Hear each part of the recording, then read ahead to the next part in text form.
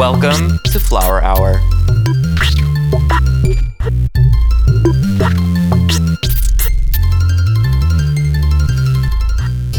A podcast completely dedicated to baking.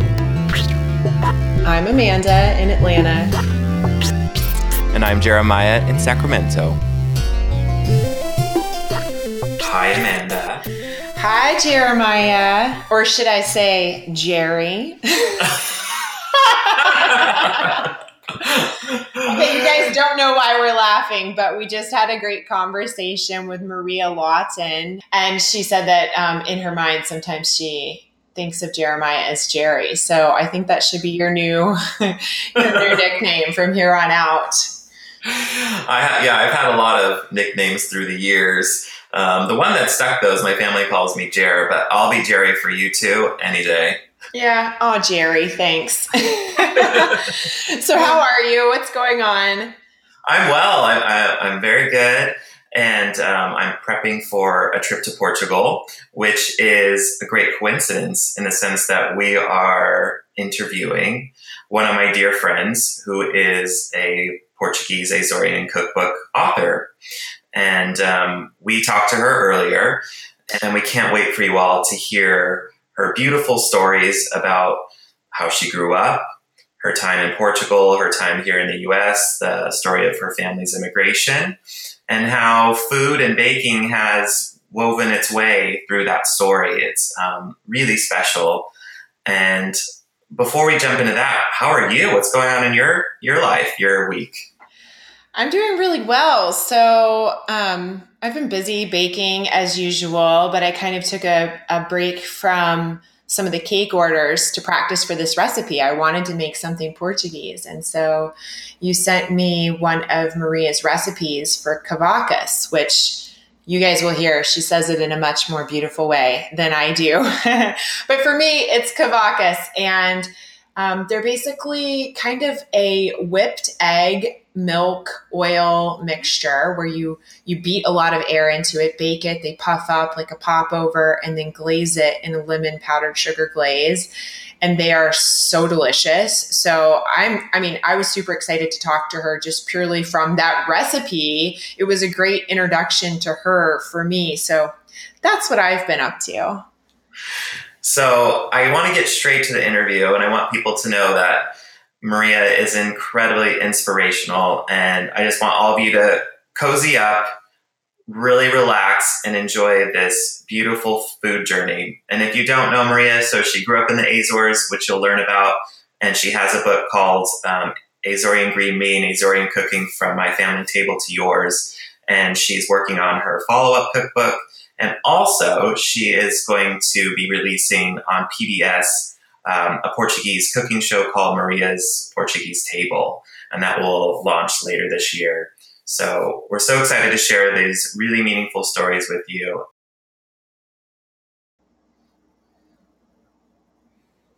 Maria, welcome to Flower Hour. Welcome. God, thank you, guys. Thank you for having me on. You sweetheart, you.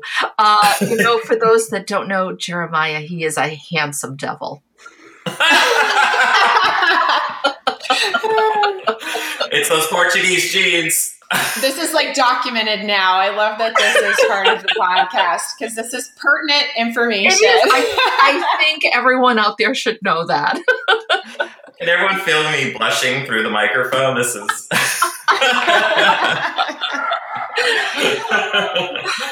How are you, my dear? Oh, I'm doing well. It's been I'm coming out of a very busy 2017.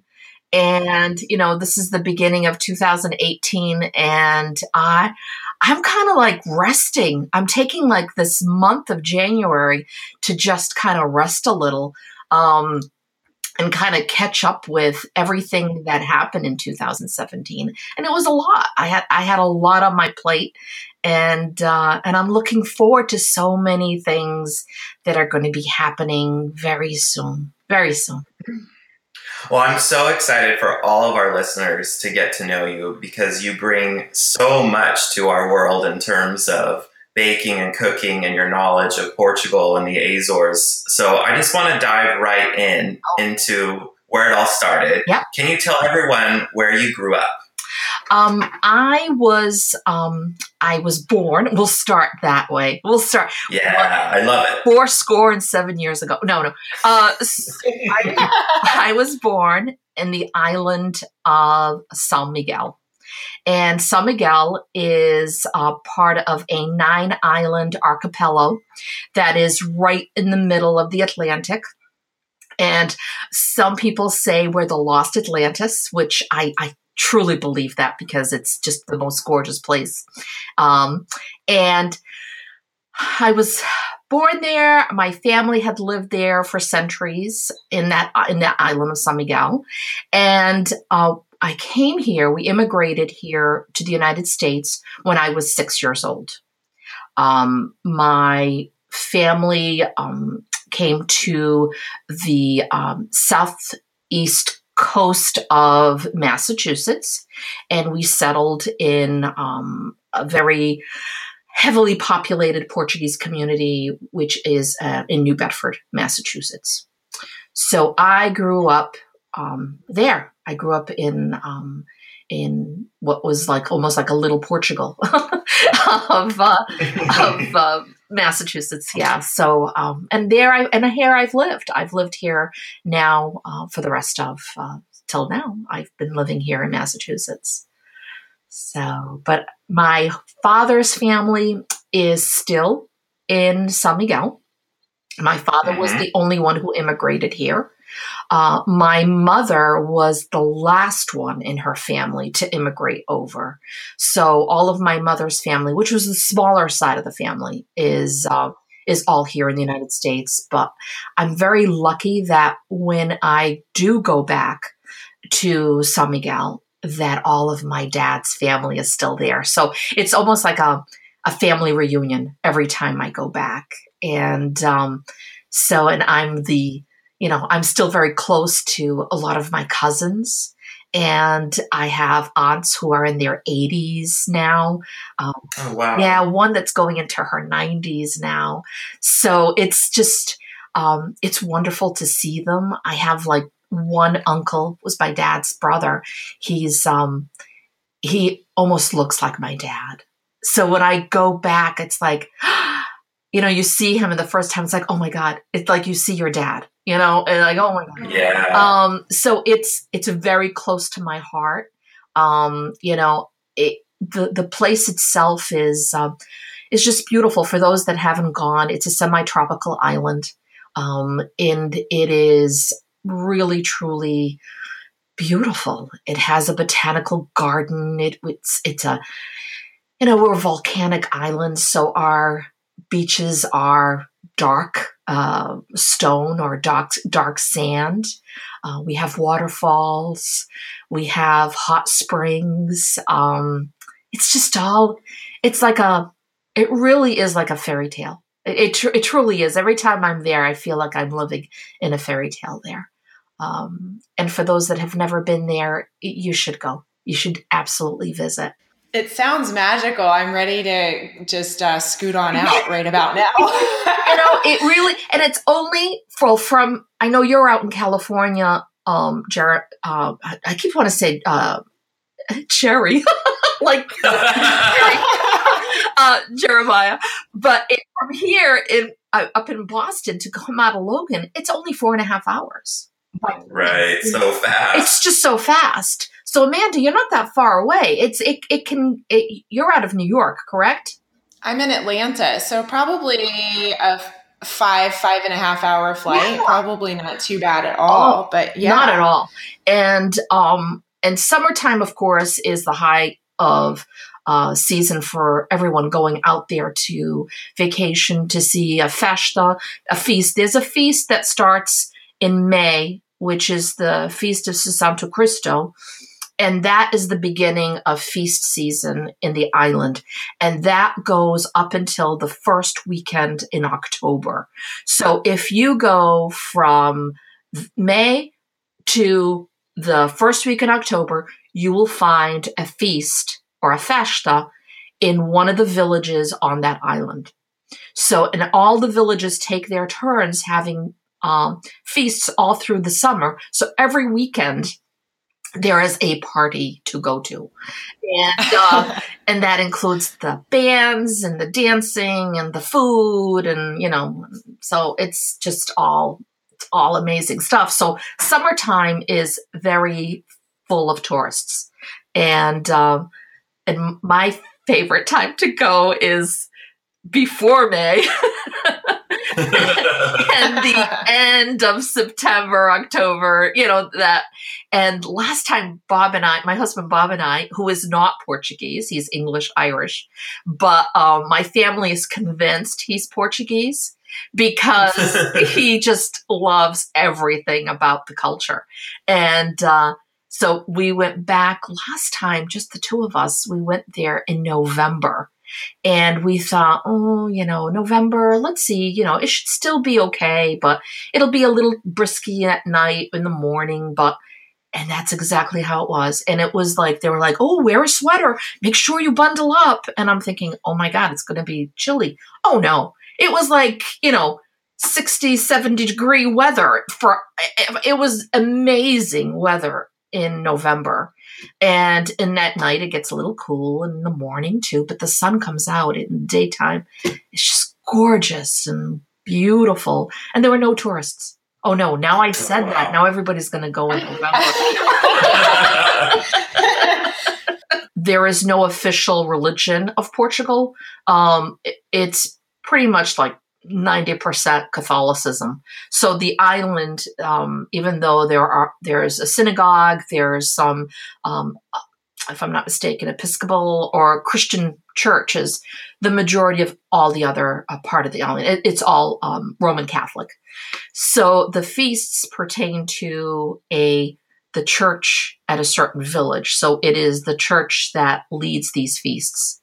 And it's the community within that village that puts that feast together. So I know for the village my family is from, where I was born, is Rosar da Lagoa.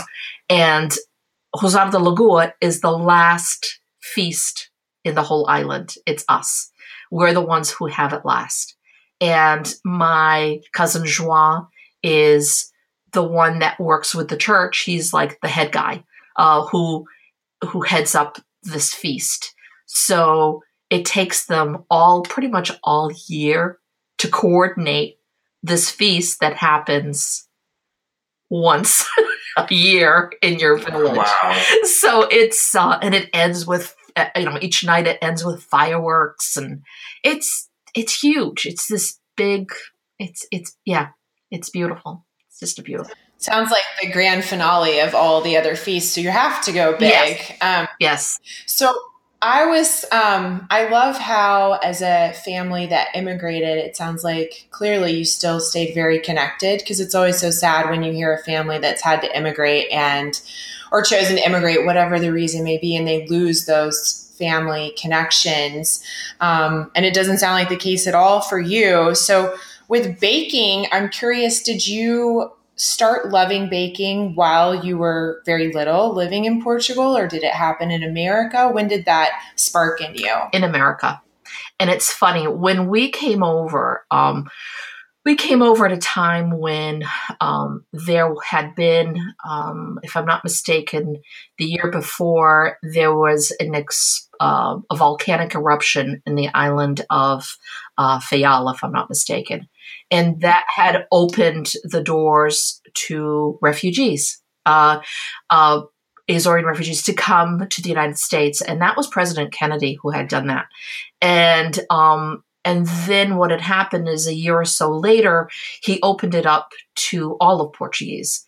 And but before that, people had immigrated from Portugal over. But during that time in the early 60s is when they really opened the doors even more for the Portuguese to immigrate over.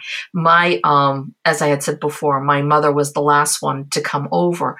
My grandparents had been here for a good, 10 years before we had immigrated over.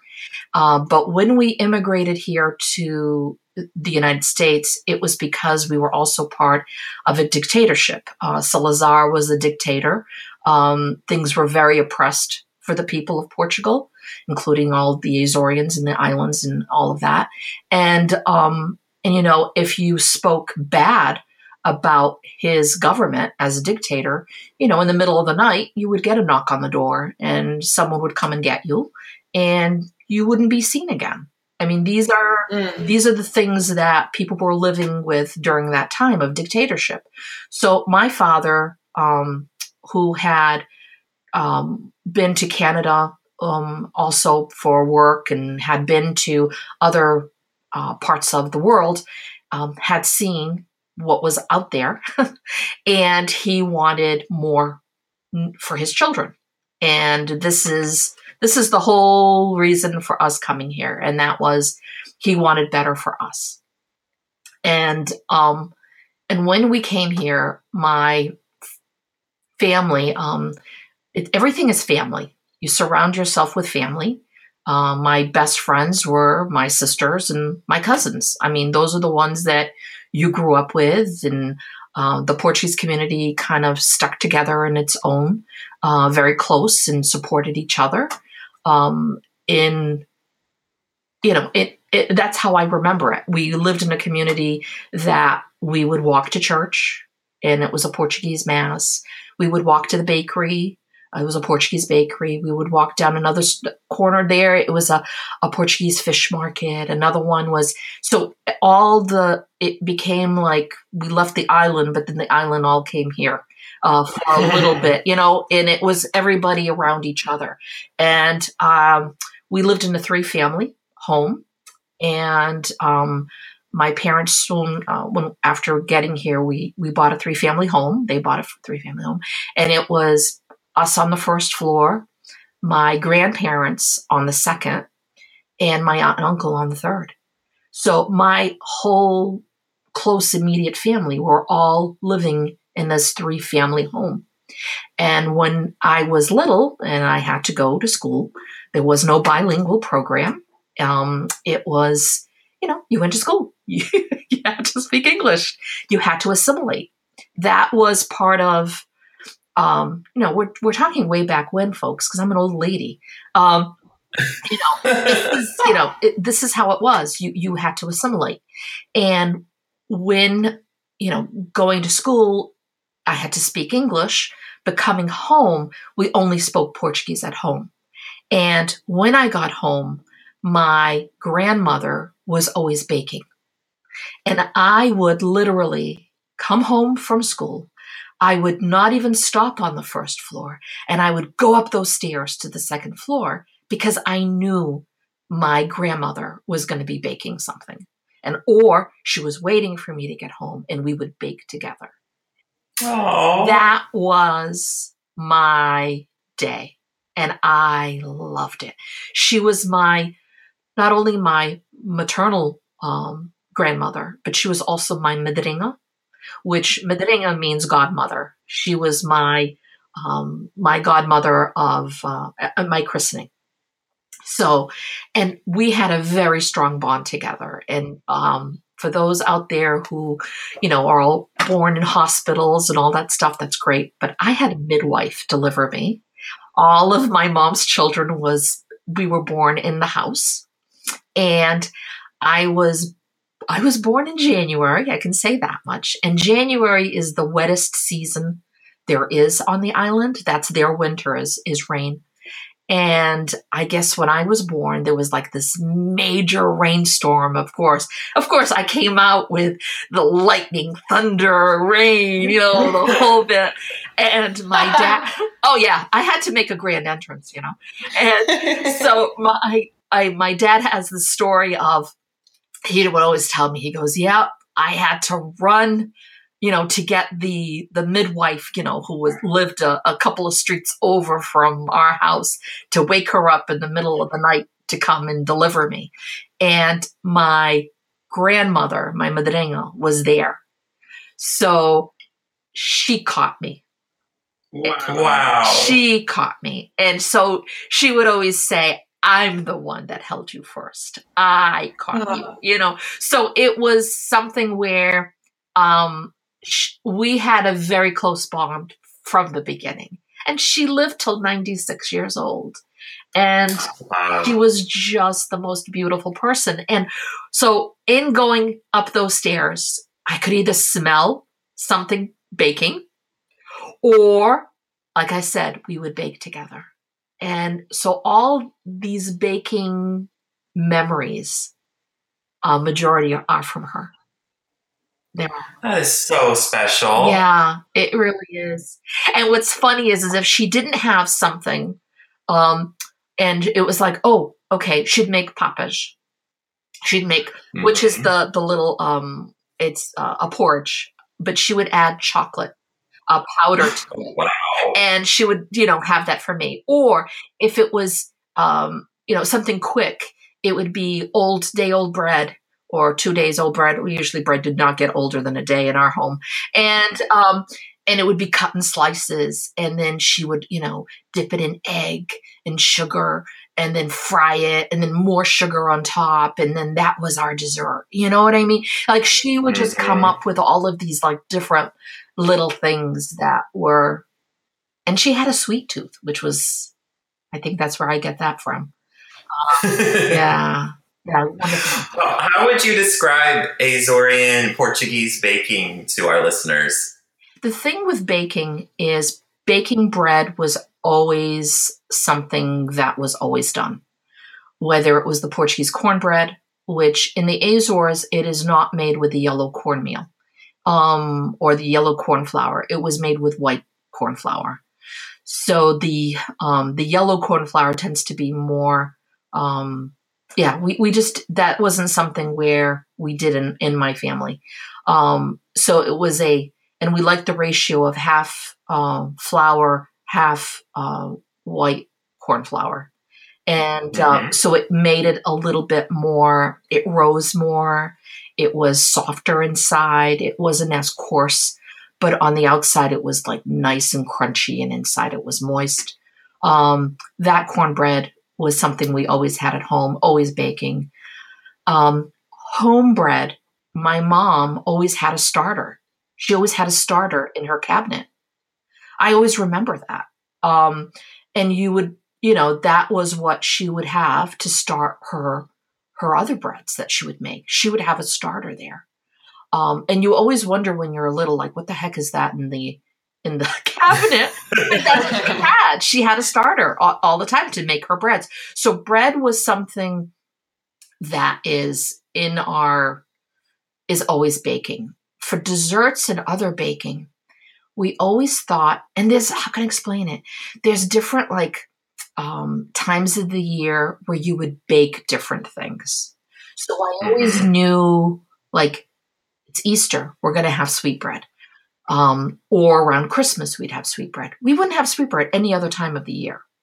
It was like for special occasions, or if there was a wedding, like something major, important, that's when you would make sweetbread. But for the most part, it would be, how can I explain it? You'd always have biscuits at home. You'd made that all the time because that's what you would have to have with your tea. You would have your biscuits always made. You'd always have a container always with biscuits. That's a no-brainer. I never had people have cookie jars. We used to have jars filled with biscuits. Then it was on weekends, Saturday especially, you would bake a cake on Saturday because you knew on Sunday you were going to have visitors coming to your house, whether it was family, most of the time it was family, or if it was a friend here and there, it would be Sundays, because Sundays were meant to be, a very social time between family and seeing everyone and catching up with everyone. So Saturday night was always a cake, a different type of cake all the time. My mom had about 3 or 4 that she would do all the time. And, but if we couldn't touch the cake, we could they look at the cake. And when we were little, we were thinking, oh, wow, if we don't have visitas coming, if we don't have visitors, that's our cake Sunday night. So there's always a little part of us that would wait for Sunday afternoon going, okay, can we go at it now? Can we cut a slice now? Do you think visitors will come now or not? So it was always, I think we're very close to, I have a lot of friends that are Italian, and I become very close to the same way of feeling of the way we think of our food and our baking. It's a family friend kind of thing. You bake for others. Does that make sense? Absolutely. Yeah. It was a way of showing love. It's comfort. I mean, there's nothing like something baking in the oven and that smell that overtakes and overpowers the room and the house. There's something comforting about that. And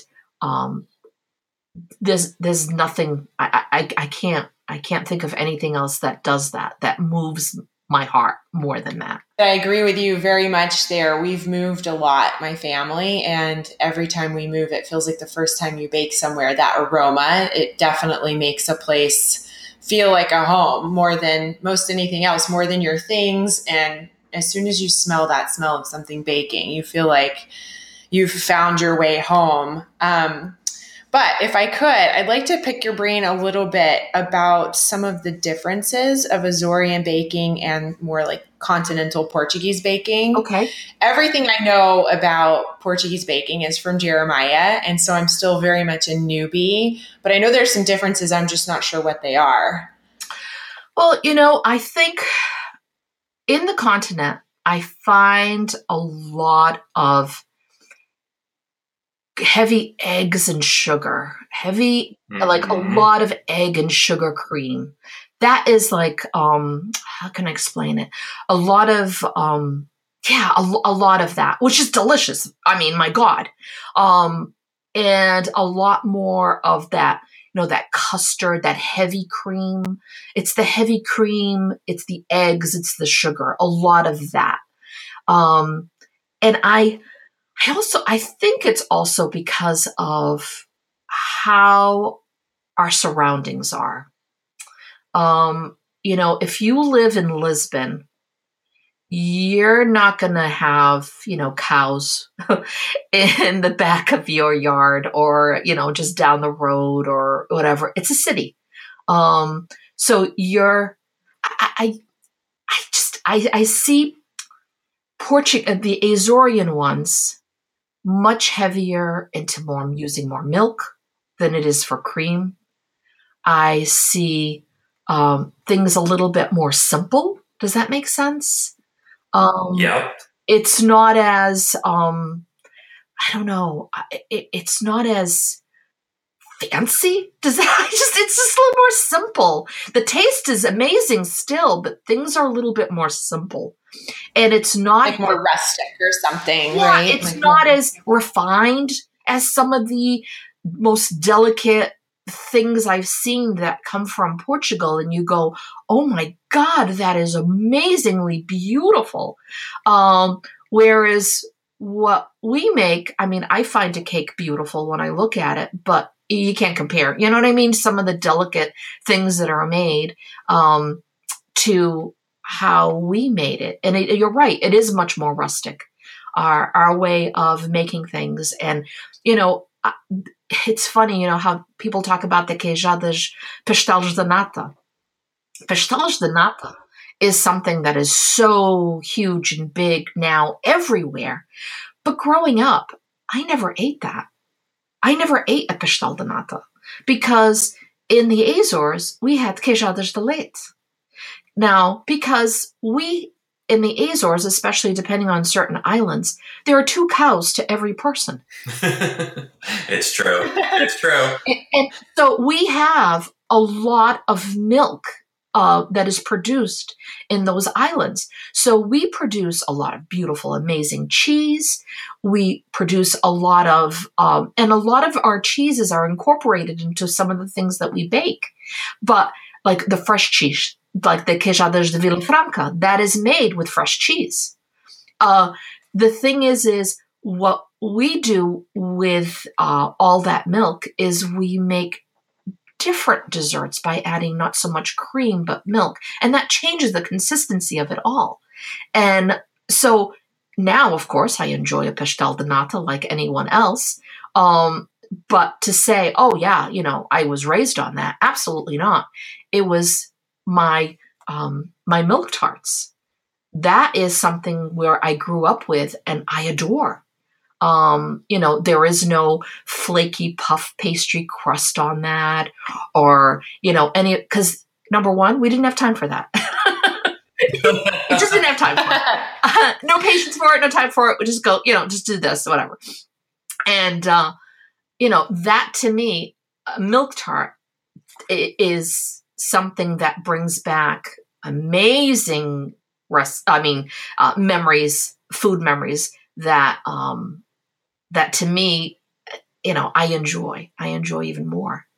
So yeah, it's, I think it's where things are located. We cooked by what was around us. We baked with what was around us. So we may do differently in an island versus, in the continent. Right. But I think we have to understand, our islands, Portugal and our islands, we have been cooking and baking in a way that if you look at different, areas of the world is very similar to the way that they cook and bake. And one of the things that my mom would make all the time and bake, it's a bread, but it's made in a skillet.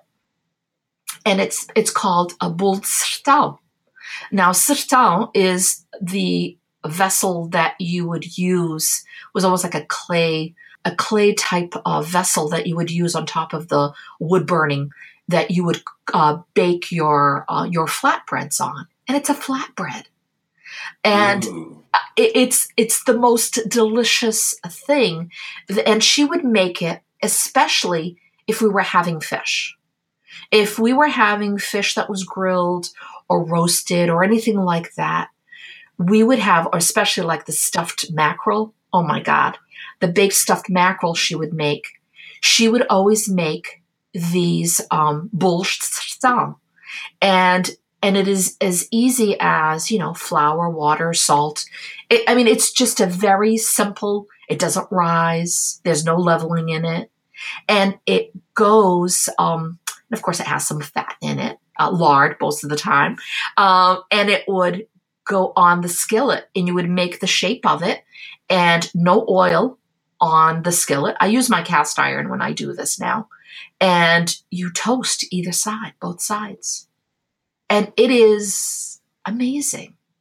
And you look at other nationalities and you look at it and you go, oh my goodness, that's a little Moroccan, or that's a little, you have all these influences because of all of these countries that came through and kind of overtook us for, many, many years and centuries, the Dutch came through us and they gave us cheese, which is an amazing thing. Now we have cheese and we have the pink, the blue and white painting tiles that came from them as well as Moroccan tiles. We've got so many influences that we have from, so many places in the world. I think Portuguese baking, Portuguese cooking, I think we're the true fusion cooking. I have to tell you a story in my research for my cookbook.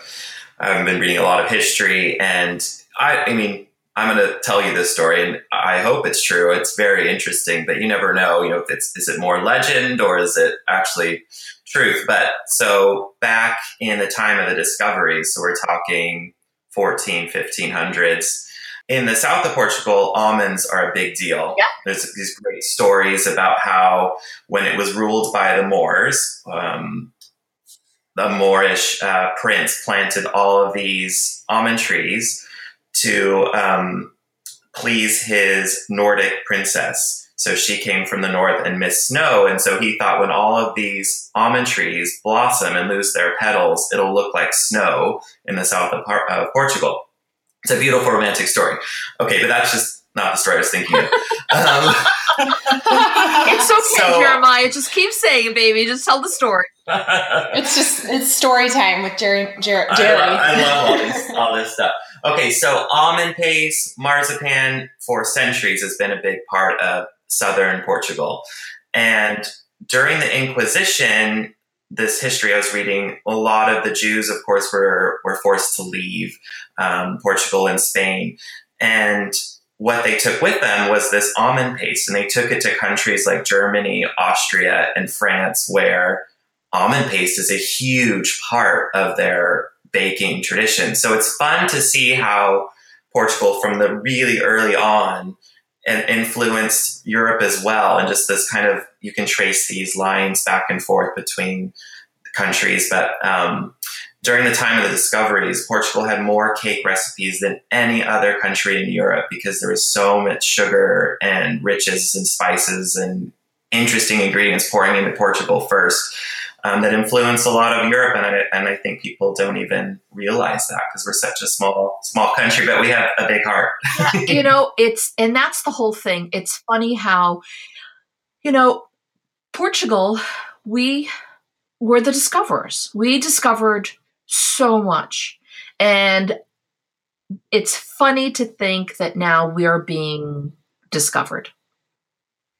Because there are still so many people that don't know all that is good, and all the things that we have done as being Portuguese, and what and what we've done and how great we are, And it's funny. I'm saying this. I'm going to get on my soapbox.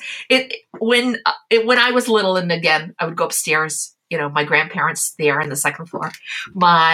My key thing is, Sunday lunches. Sunday lunches was a big thing in my home. And because it would be an all day event. And with my grandparents being there at the table also, and sometimes my aunt and uncle. But we would go into deep talks about being Portuguese. And like I had said before, outside I spoke English, but inside the house we were only allowed to speak Portuguese. That was the way we could stick to not forgetting who we are and where we came from. And my grandfather was, he read constantly. I always have visions of my grandfather with a book in his hand, and he was always reading. And he would sit at the table and pretty much give us like history lessons. And I would just sit there and listen to him because, again, that was my grandfather and I adored him. And he would go into saying how great we were. The Portuguese, this is what we did. Of course, there's some things in history that are not as, nice too. We all have good and bad in our histories. But he would talk all about the good. And so we would leave that table being even more proud of who we were because of all these amazing things that, that we did and what we discovered and, how amazing we are, how, the thing of not being afraid. That was something that was kind of always instilled in me because, we can't be afraid to try to do because we come from those discoverers. That's in our DNA. These are great people. That's in us. And I was always, since I was little, my maternal, there's a Cabral in the family name, and Cabral was a discoverer. And my grandfather would say, and don't forget, This is where we come from. And all of us Portuguese, this is where we come from. We come from these great people, and it takes courage to leave your land and come to another. It takes courage. It takes a way of saying, okay, I'm going to come and I'm going to do better, and I'm going to even do more. And that is just, it's instilled.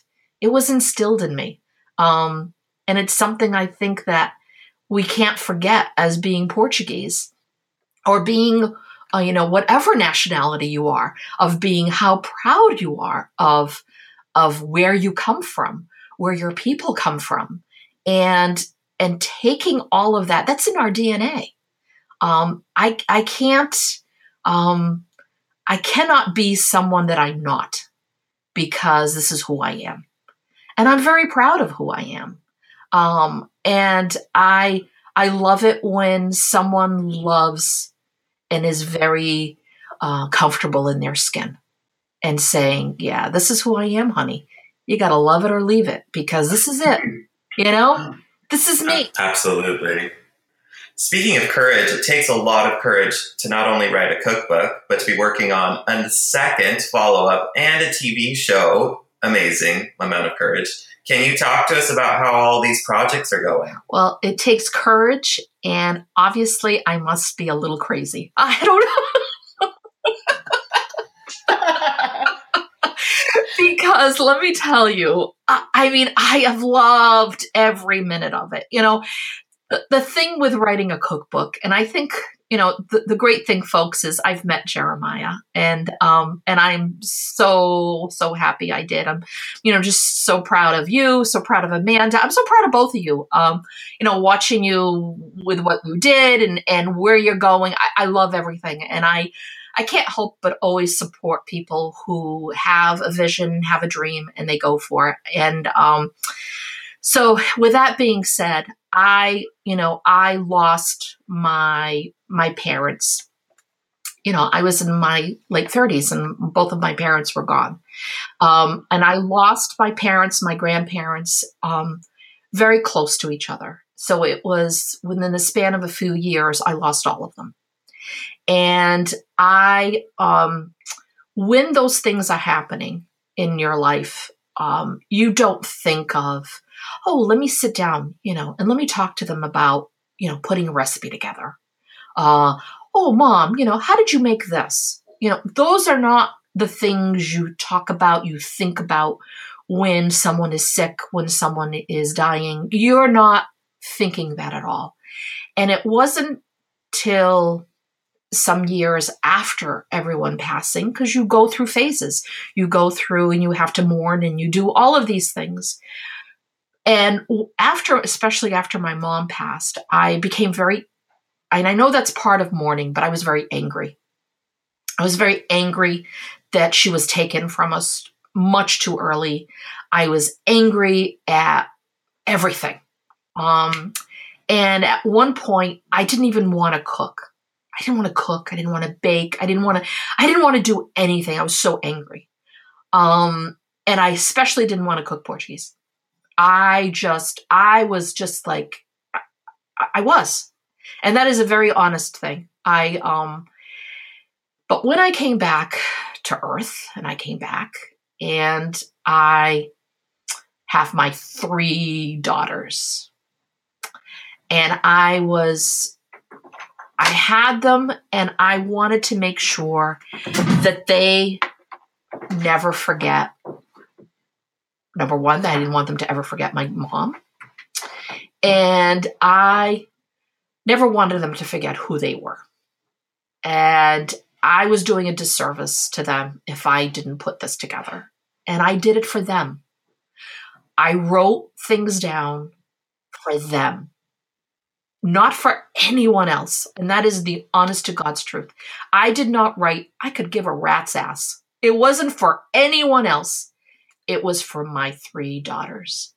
And I did it because I said, okay, I've got to preserve these recipes. Number one, my mom never wrote anything down. everything was here, there, a little bit of this, a pinch of that, a palm of this. Oh, you put you put this here in your palm. Well, your palm is bigger than my palm. Doesn't matter. It goes right in the center of the palm. Oh, okay. Then you do this. Oh, it looks that way. It smells this way. It was never anything to start with, a base to start. And we all know when we're cooking, you can do by taste, by smell, whatever. But when it comes to baking, you've got to be precise. It is a science. Baking is science. And so those things of doing it was not, I couldn't replicate it. I couldn't do it. I couldn't do it exactly. And that got me to talking to my Aunt Lalia. My Aunt Lalia married my mom's baby brother. And so my Uncle John and my Aunt Lalia, I would go to their house once a week, every Friday, and I would have lunch with them. And we would go over recipes. We would go over family stories. We would go over, we would just kind of like review things. And it was like so wonderful for me in so many ways. And from those recipes, I started writing things down. And then there were some that were missing. They were just missing. And I'm telling my husband, I'm like, my Aunt Lalia doesn't know this recipe that my mom would make, or she doesn't know this one or that one. Oh, I don't know about this and that. And he's like, Maria, you have a family in San Miguel. Just go back there, will you? Like, go back and cook with them. And I'm like, yeah, you're right. Let me go back. I gotta go back. And so I went back and I stayed with my cousin in their home. And every day I had another kitchen to cook in. And I cooked sometimes a few days with my Aunt Inez. I cooked a few days with my cousin Juan, his wife. I cooked so many days with Ladiana, it was like Helena, Anna. I mean, I had them going, oh, do you have this recipe? Oh, how about that one? Do you have this? And it was like they were telling me, all of these things. And it was just a beautiful way that it came together. And I always thought, and I think I shared this with you, Jeremiah, I always thought that I could never compete with my mom's cooking because my mom was like this amazing cook. Whatever she would make, bake, cook, whatever it was, she just did it. She just did it. And it was amazing. And it was a small little galley kitchen. And out of that small kitchen, these amazing things would come out of that small kitchen. And it would always I could never do it. I can't do that. I can't even compare. And when I was cooking with my tia Inez, and I spent with her, oh my goodness, I spent her a few days with her, and we cooked and we baked together. One of the first things we made together, I literally broke down and cried because the house smelled just like if my mom would be making it. And it was the first time in a long time since she had passed that I felt she was there. It was like, oh my God. Like it brought me right back to my mom's kitchen. And I was just overwhelmed with it all. And my aunt was like, oh my God, what did I do? What's wrong? Why are you so upset? And I told her, and she said, well, of course I cook like your mom. Your mom and I had the same teacher. And I'm thinking, teacher? No, my mom didn't have a teacher. My mom was a born cook. And she's like, oh no, honey, when she married your father, which was her brother, she goes, your dad would come to my mom and say, oh my God, Mom, she's a horrible cook.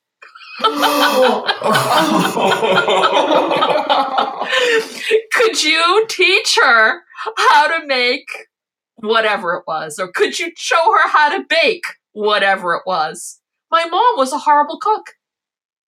So it was my paternal grandmother who taught her how to cook. And of course, my maternal grandmother was the baking. But she was not a born cook. And right.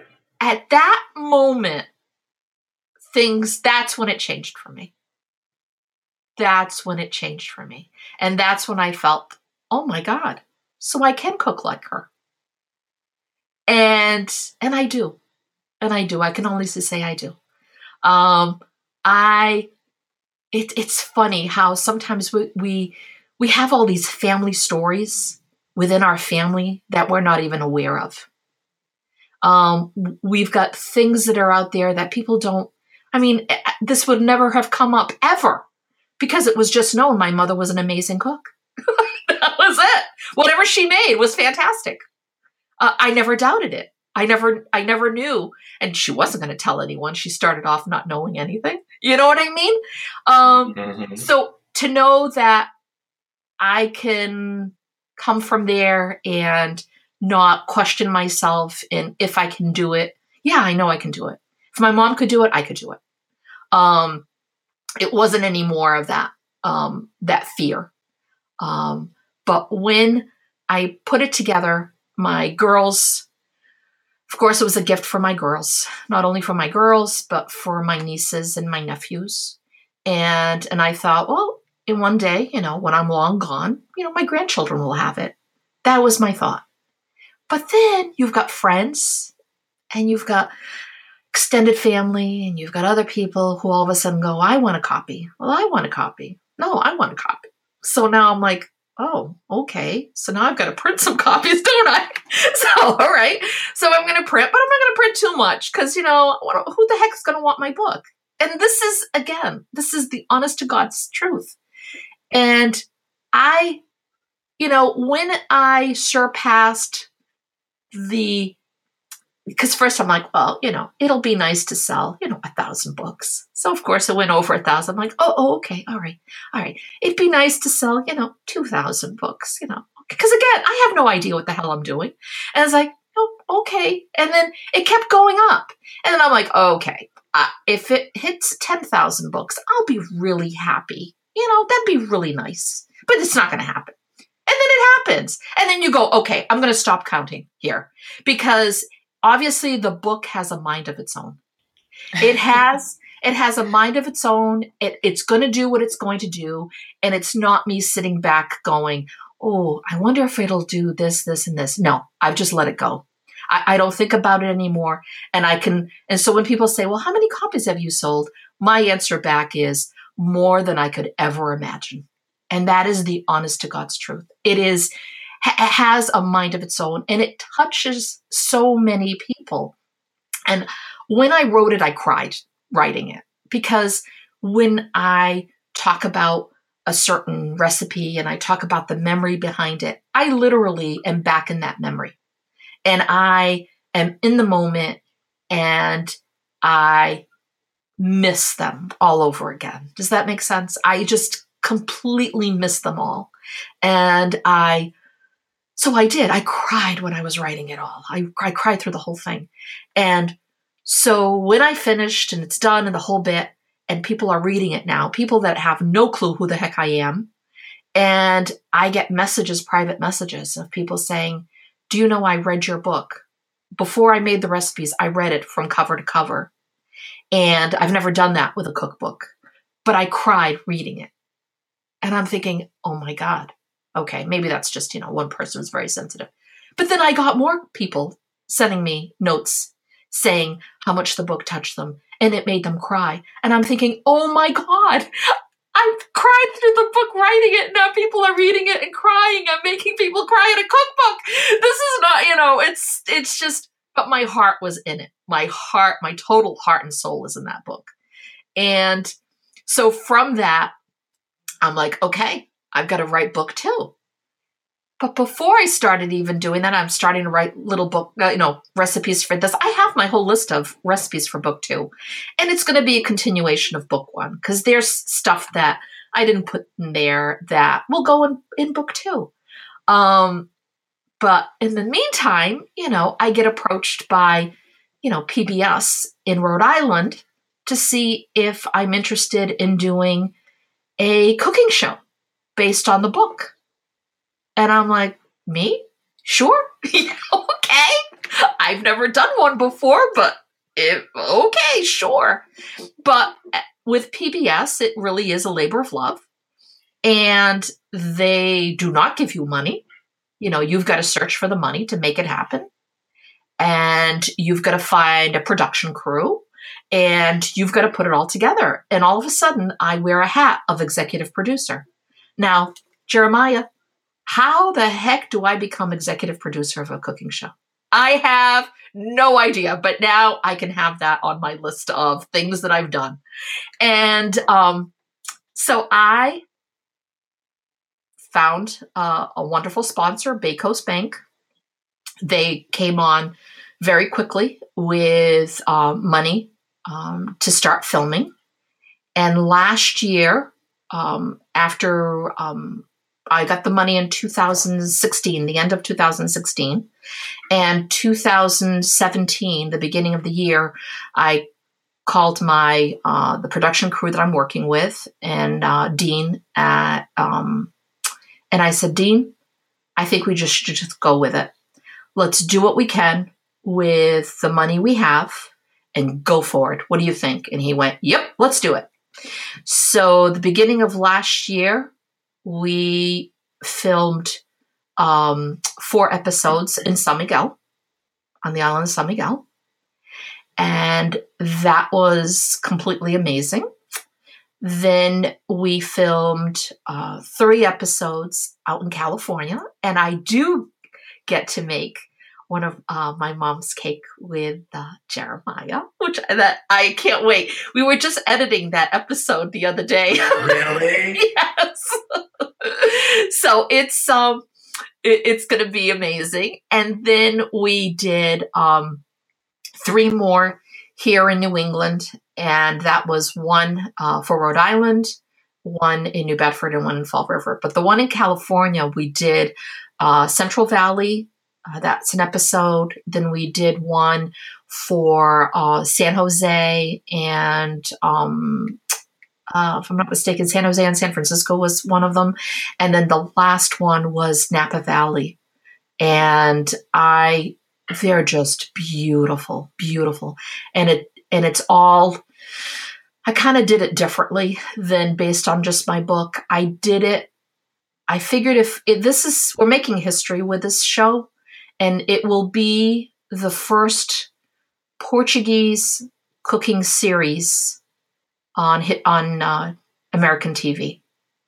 And so I figured if I was going to make history with this show, this series, I was going to do it so that I introduced people to who we are. And it had to start in San Miguel because that's where I started. That's where I was born. And it introduced the island and all the wonderful things that are there, including the cooking in volcanic steam, which I think is just truly amazing. And then where the Portuguese went, or the majority of us went, when we immigrated over, and that was a lot to the West Coast and a lot to the East Coast. But we're already working on season 2, and season 1 isn't done yet. Really? Oh yeah, we're already planning season 2. So exciting. Yeah, and season 2 will take me to the other islands in the Azores. And because we've got to do that. We've got to showcase all these other islands. I've got to go to Fayal. I've got to go to Terceira. I've got to go to Pico. I've got to go to São Jorge. And yeah, it's one of those things where I know Santa Maria is really easy. It's an easy hop from San Miguel to Santa Maria. But I've got to showcase I've got to show love to the other islands. Because we all have our own little specialties in each of the islands. So yeah, and at the rate it's going right now, it looks like we will be airing, we will go live in our show, if I'm not mistaken, either the end of April, beginning of May. Wow. It is. That's soon. So exciting. Yeah, it's really crazy. It's really crazy. And of course, with working on this, with working with PBS, you can't have, how can I explain it? you can't have money from government. You can't have entities that are foreign entities. You can't work with or receive foreign money. So it was really hard to say no to foreign money, but I had to say no to foreign money because that's how the bylaws are with PBS. If it was a regular, TV station, I think that'd be different. But PBS, this is the rules and regulations that you go with. But I had SATA, which is the airline, the Azores airline, donate to us our plane tickets that we took to go out to San Miguel, which was great. And then I had a hotel group, the Bessoud group, which is like the largest Azorean hotel group, if I'm not mistaken, as well as I think in Portugal. Or I should say they're they're a small, how does it call? It's a boutique hotel. That's it. They're the largest boutique hotel in Portugal. And they also gave us all our hotel rooms, which that helped us immensely and made the original sponsorship money go even further. So we could not have done it without all of their help. Really, we couldn't have done it. And I can't believe all the things we've done. And I look back at it, and it's funny because this weekend, Dean had sent me a teaser to say, okay, Maria, here's the teaser of the 4 episodes in San Miguel. And I'm looking at it going, oh my God, I was there. It wasn't a dream. This is what happened, and it looks so beautiful. And I just can't wait till, people see it.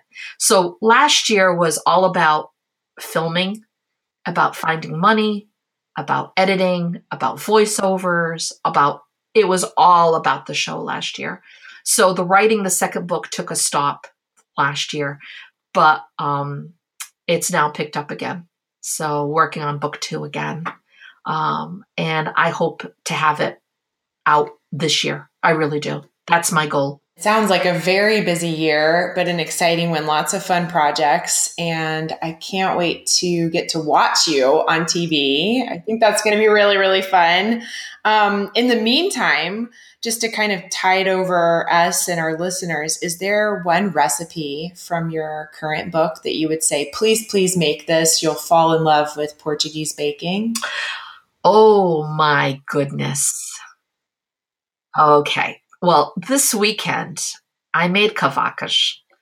And I was going to say, you've made cavacas before, correct? Yeah, and someone else did too. I have to interject here. So yesterday I made cavacas. And how did you like it? I made your recipe and we made 24 and they are all gone. If that's any evidence at all. They were delicious and they were a joy to make too. I really enjoyed the process. It's so good. It's funny because I had someone ask me, where did this recipe originate? Did it come from San Miguel? Where did it come from? And I have people sending me this all the time in messages on my Azorean Greenbean page. And I wrote back and I said, I really don't know, for the simple fact that I just grew up eating it. My mom would make it. My grandmother would make it. You would go to a party. Somebody would bring cavacas. So it was something that I've always used or had around me. You know what I mean? So I really never even thought, where did it originate from? So someone was saying that it's a different, like a crispier one that comes from the mainland. Like a smaller one. I guess they're smaller and crunchier. I have no idea. That'll be on your book, then, Jeremiah, because when it comes to history of stuff and whatever, I know that you're going to be doing an amazing. I cannot wait for your book. I really can't. I can't wait for it because for all those times that people send me stuff and say, well, where did it originate from? When I bake, when I cook, I'm not thinking that. I try as much as I can to know, but that really isn't cavacas for me is something I just grew up with. And that is so, so simple to make. The thing is where I tried making it the way that they had done, and they would use, they would whip it by hand. They didn't have a mixer whipping it up for 15, 20 minutes. They would do this by hand because kvachish has no leveling ingredient in it. It's all air in how it makes it rise. So the key thing is to have adding all that air to the batter so that when you put it in your tins and it goes in the oven, it literally pops up and it opens up in the center and it cracks. And and if you want it crunchier, you just let it bake a little bit longer. And then when the lemon glaze goes over it, I mean, that's the only sweetness that's in it is the glaze. So for someone who doesn't like something overly sweet, that is the perfect dessert to start with. And I think from just my, how did it go? I posted it this weekend because my husband woke up on Saturday. And truly, I'm very honest whenever I put anything on Facebook on my page. I woke up that morning, and usually Saturday mornings are very laid back in my home. Not like when I grew up. Saturday mornings, you woke up very early and you had to clean. The house had to be spotless. And so Saturday mornings was a cleaning day. But in my home now, when you wake up in the morning, you kind of take your time. You have your coffee, you have your breakfast. You might go out for breakfast, whatever. But my husband woke up Saturday morning and he had a craving. And he's like, Maria, you haven't made kvachish in a while. I'm craving kvachish. I'm like, oh, okay, honey, I'll make you some kvachish. And there it began. So I made it, and then I was like, let's see. Let me post this. Let me do it where I'm putting the glaze on it, and just let everybody know this is how my morning's going, and this is what I made and what we're enjoying. And I'll tell you, it's just really, I can't explain it. I had over almost 500 shares on that video with the recipe. That was just over 500 shares. And then what was even more kind of crazy was that the views of seeing me drizzle that over the, what do you call it? The kvachish, the drizzle on it. Oh, I can't remember now what it was. Now it was this huge amount of viewership. I have a reach of over 75,000 people reach of just that little video of me putting that over and people went crazy. They went crazy. And that is my number one anytime I place it. And I told my husband after, I said, yeah, no kidding. I knew this already. And even a year or so back, that was my number one recipe of people asking me. That was my number one, was kvachish. So I guess we're going to do kvachish for everyone to try out. I think that would be the simple one.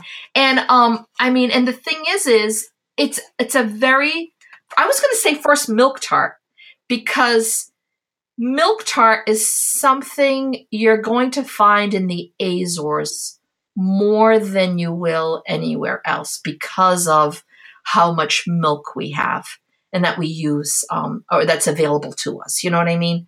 But we can do the Portuguese popovers, kvachish. I love it. All right. Now, how did yours come out?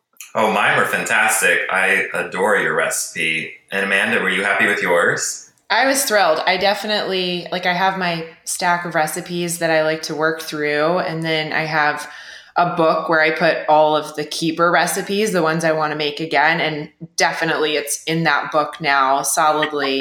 My whole family loved them. My daughter found them irresistible to the point that she actually got in trouble for sneaking nibbles. Like I said, I made 24 and I think she may have nibbled bites out of about 18 of them. Yeah. So she's 4 years old and she does not normally eat a lot. So that's really saying something. I mean, she really became possessed by them. So yeah, they were incredible. Yeah. It's, how can I explain it? My mom would make it every year around Carnival, just before We would go into the no sugar, no, any of that stuff before. It was just around that time that she would make it. Besides the malasadas, the fried dough, she would make that, but she would also make the cavacas.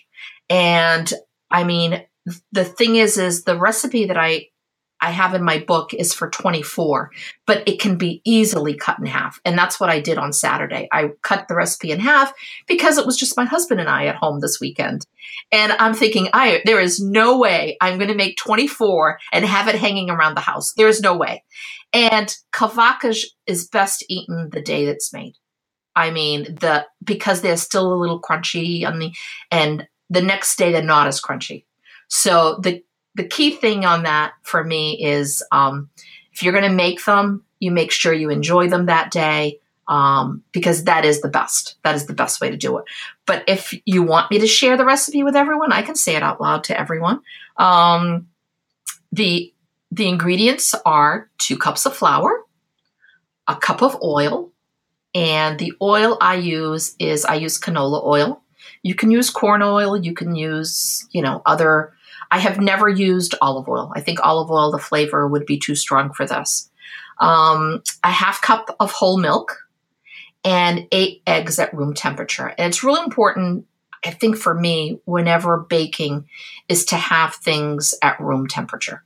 I think it makes a difference when, for rising, for cooking, for things to be, and people go, room temperature, really? I don't need, but yeah, folks, eggs in room temperature. It's okay. You can do it.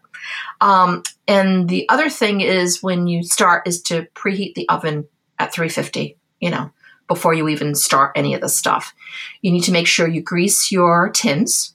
Now I use just regular cupcake tins. But I've done other times where I've taken making 24 recipe because this is a recipe for 24, and I've made 12 out of the jumbo muffin tins, and they become huge cavacas. And I've also made these into the smaller cupcake tins, which then again gives me double that, so I can make 48 little ones. So it's really very easy to work with this recipe, depending on how you like this. So you're going to grease the regular size muffin tins or whatever, or popover tins, because someone had said, I use this in a popover tin. I didn't even think of that. I mean, I'm calling them Portuguese popovers, but you can. I guess you can use your popover tins, and then using an electric mixer, you're going to beat all of the ingredients, the flour, the oil, the milk, the eggs, all for at least 15, 20 minutes without stopping. Because again, you're adding air into this dough. And that's the key thing for this dough. Because if you don't do that, they will not rise up and pop over. Now I have my stand mixer. And for those that have a stand mixer, I use my KitchenAid. And what I do is I put it on level 6. I find that that's the perfect level for this. And I just pretty much, walk away from it, which is great. And you can do that. But the key thing is to not stop. You need to beat it on high, and you need to beat it for all that time. Then you're going to fill the tins no more than halfway, because if you've done it right, they're going to pop over. So you're going to bake in the middle of the rack in the oven. And for a moist cavaca, you're going to bake for about 45 minutes tops. But then again, every oven is different. I don't know how your ovens are out there. If yours cooks fast, then you need to look at maybe, less time than that. And if you want them a little drier, because there are some people who do like a drier cavaca, it's an hour. But then again, all depending on oven. But it's all until it gets a nice golden color. And they pop up and they kind of pour over a little. And when they're just taking them out of the oven, that's when I do the sugar glaze. And that is 2 cups of confectioner's sugar, zest of 1 lemon, and about 2 tablespoons of milk, more or less, depending on the thickness of the glaze. There's no right or wrong here, folks. There are some people who like a thicker glaze. There's some that like a thinner glaze. So it's really however you like that. And while they're still warm, you're going to spoon the glaze over each and every one of them. Or sometimes what I do is I take them out of the tin and I just submerge the whole top of it into the glaze. And let me tell you, either way, you cannot go wrong. And you have to serve it on the same day and enjoy it. And that's the recipe. I mean, that's it. You can't get any easier than that. Thank you so much for sharing that with us, and I truly hope everyone makes them. They are so they delicious. Really are. And for those that try that, and you'll see just how easy our baking is for like little treats. Well, Maria, we can't thank you enough for spending this time with us and inspiring us and sharing all your just beautiful stories with us. My whole day is just going to be so much lighter having had you in my morning. Well, I'm very, how can I explain it? I'm very blessed to be surrounded by good people. And you're one of those people. You'll always be one of those people, sweetheart. Oh. And I truly feel we're all interconnected. I truly feel that. And I have known it and I've seen it since the first time I laid eyes on you. You will, I'm so proud of you. I'm proud of you both here.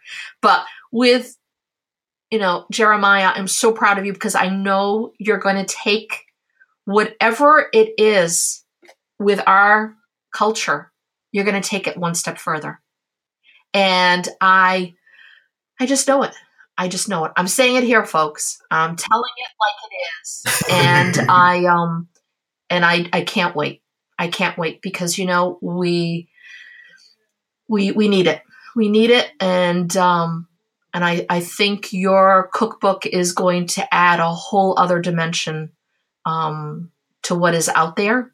And it's very needed. And I can't wait. I just can't wait, honey. Thank you. Your support and guidance just means the world to me. And so much of what you talked about today really resonates, I think, in the time that we're living in. And it's just so special to hear these stories and think about how it affects how growing up and where we come from affects our lives. So thank you so much. We could be here all day with you. Definitely. It's been such a pleasure just learning about your beautiful culture and your beautiful heart. And I hope our listeners really enjoy just kind of this peek into a world that for some of us is really unfamiliar, but one we'd like to know more about. Yeah. And you're going to have to come visit, It's on the list for sure. I've been trying not anything to do with baking. This is now with going to Terra Nostra, which is a botanical garden in the center of the crater in the island of San Miguel. In the center of the crater, or the mouth of the volcano, there is a botanical garden that is over, if I'm not mistaken, I think it's like 26 acres. And it is the most amazing garden anyone could ever think of. There are plants there that go back to dinosaur ages. And there is just this feeling and energy that is palpable. You can actually be sitting in this garden and you can feel the energy in it.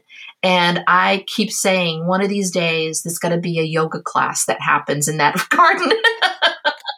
Or a meditation retreat of some sort in that garden. But I hope, Amanda, that you'll be able to get to that island and that you make sure you go to that center of the crater in the mouth of the volcano and sit in the garden and just feel the energy that's around you, because there is nothing like that anywhere else on this earth. And you'll know sitting there you'll know. It sounds amazing. Well, I'm putting all this burden on Jeremiah. I expect him to take me. So, and so at some point you'll see the pictures popping up on Instagram or somewhere of Jeremiah tour guiding me around all the best places. I can't wait. I can't wait to see that. All right. Thank you, everyone. Thank you so much. Thank you. Thank you. Be sure to subscribe to Flower Hour on iTunes or SoundCloud. And if you're enjoying your time with us, leave us a review. We'd appreciate it.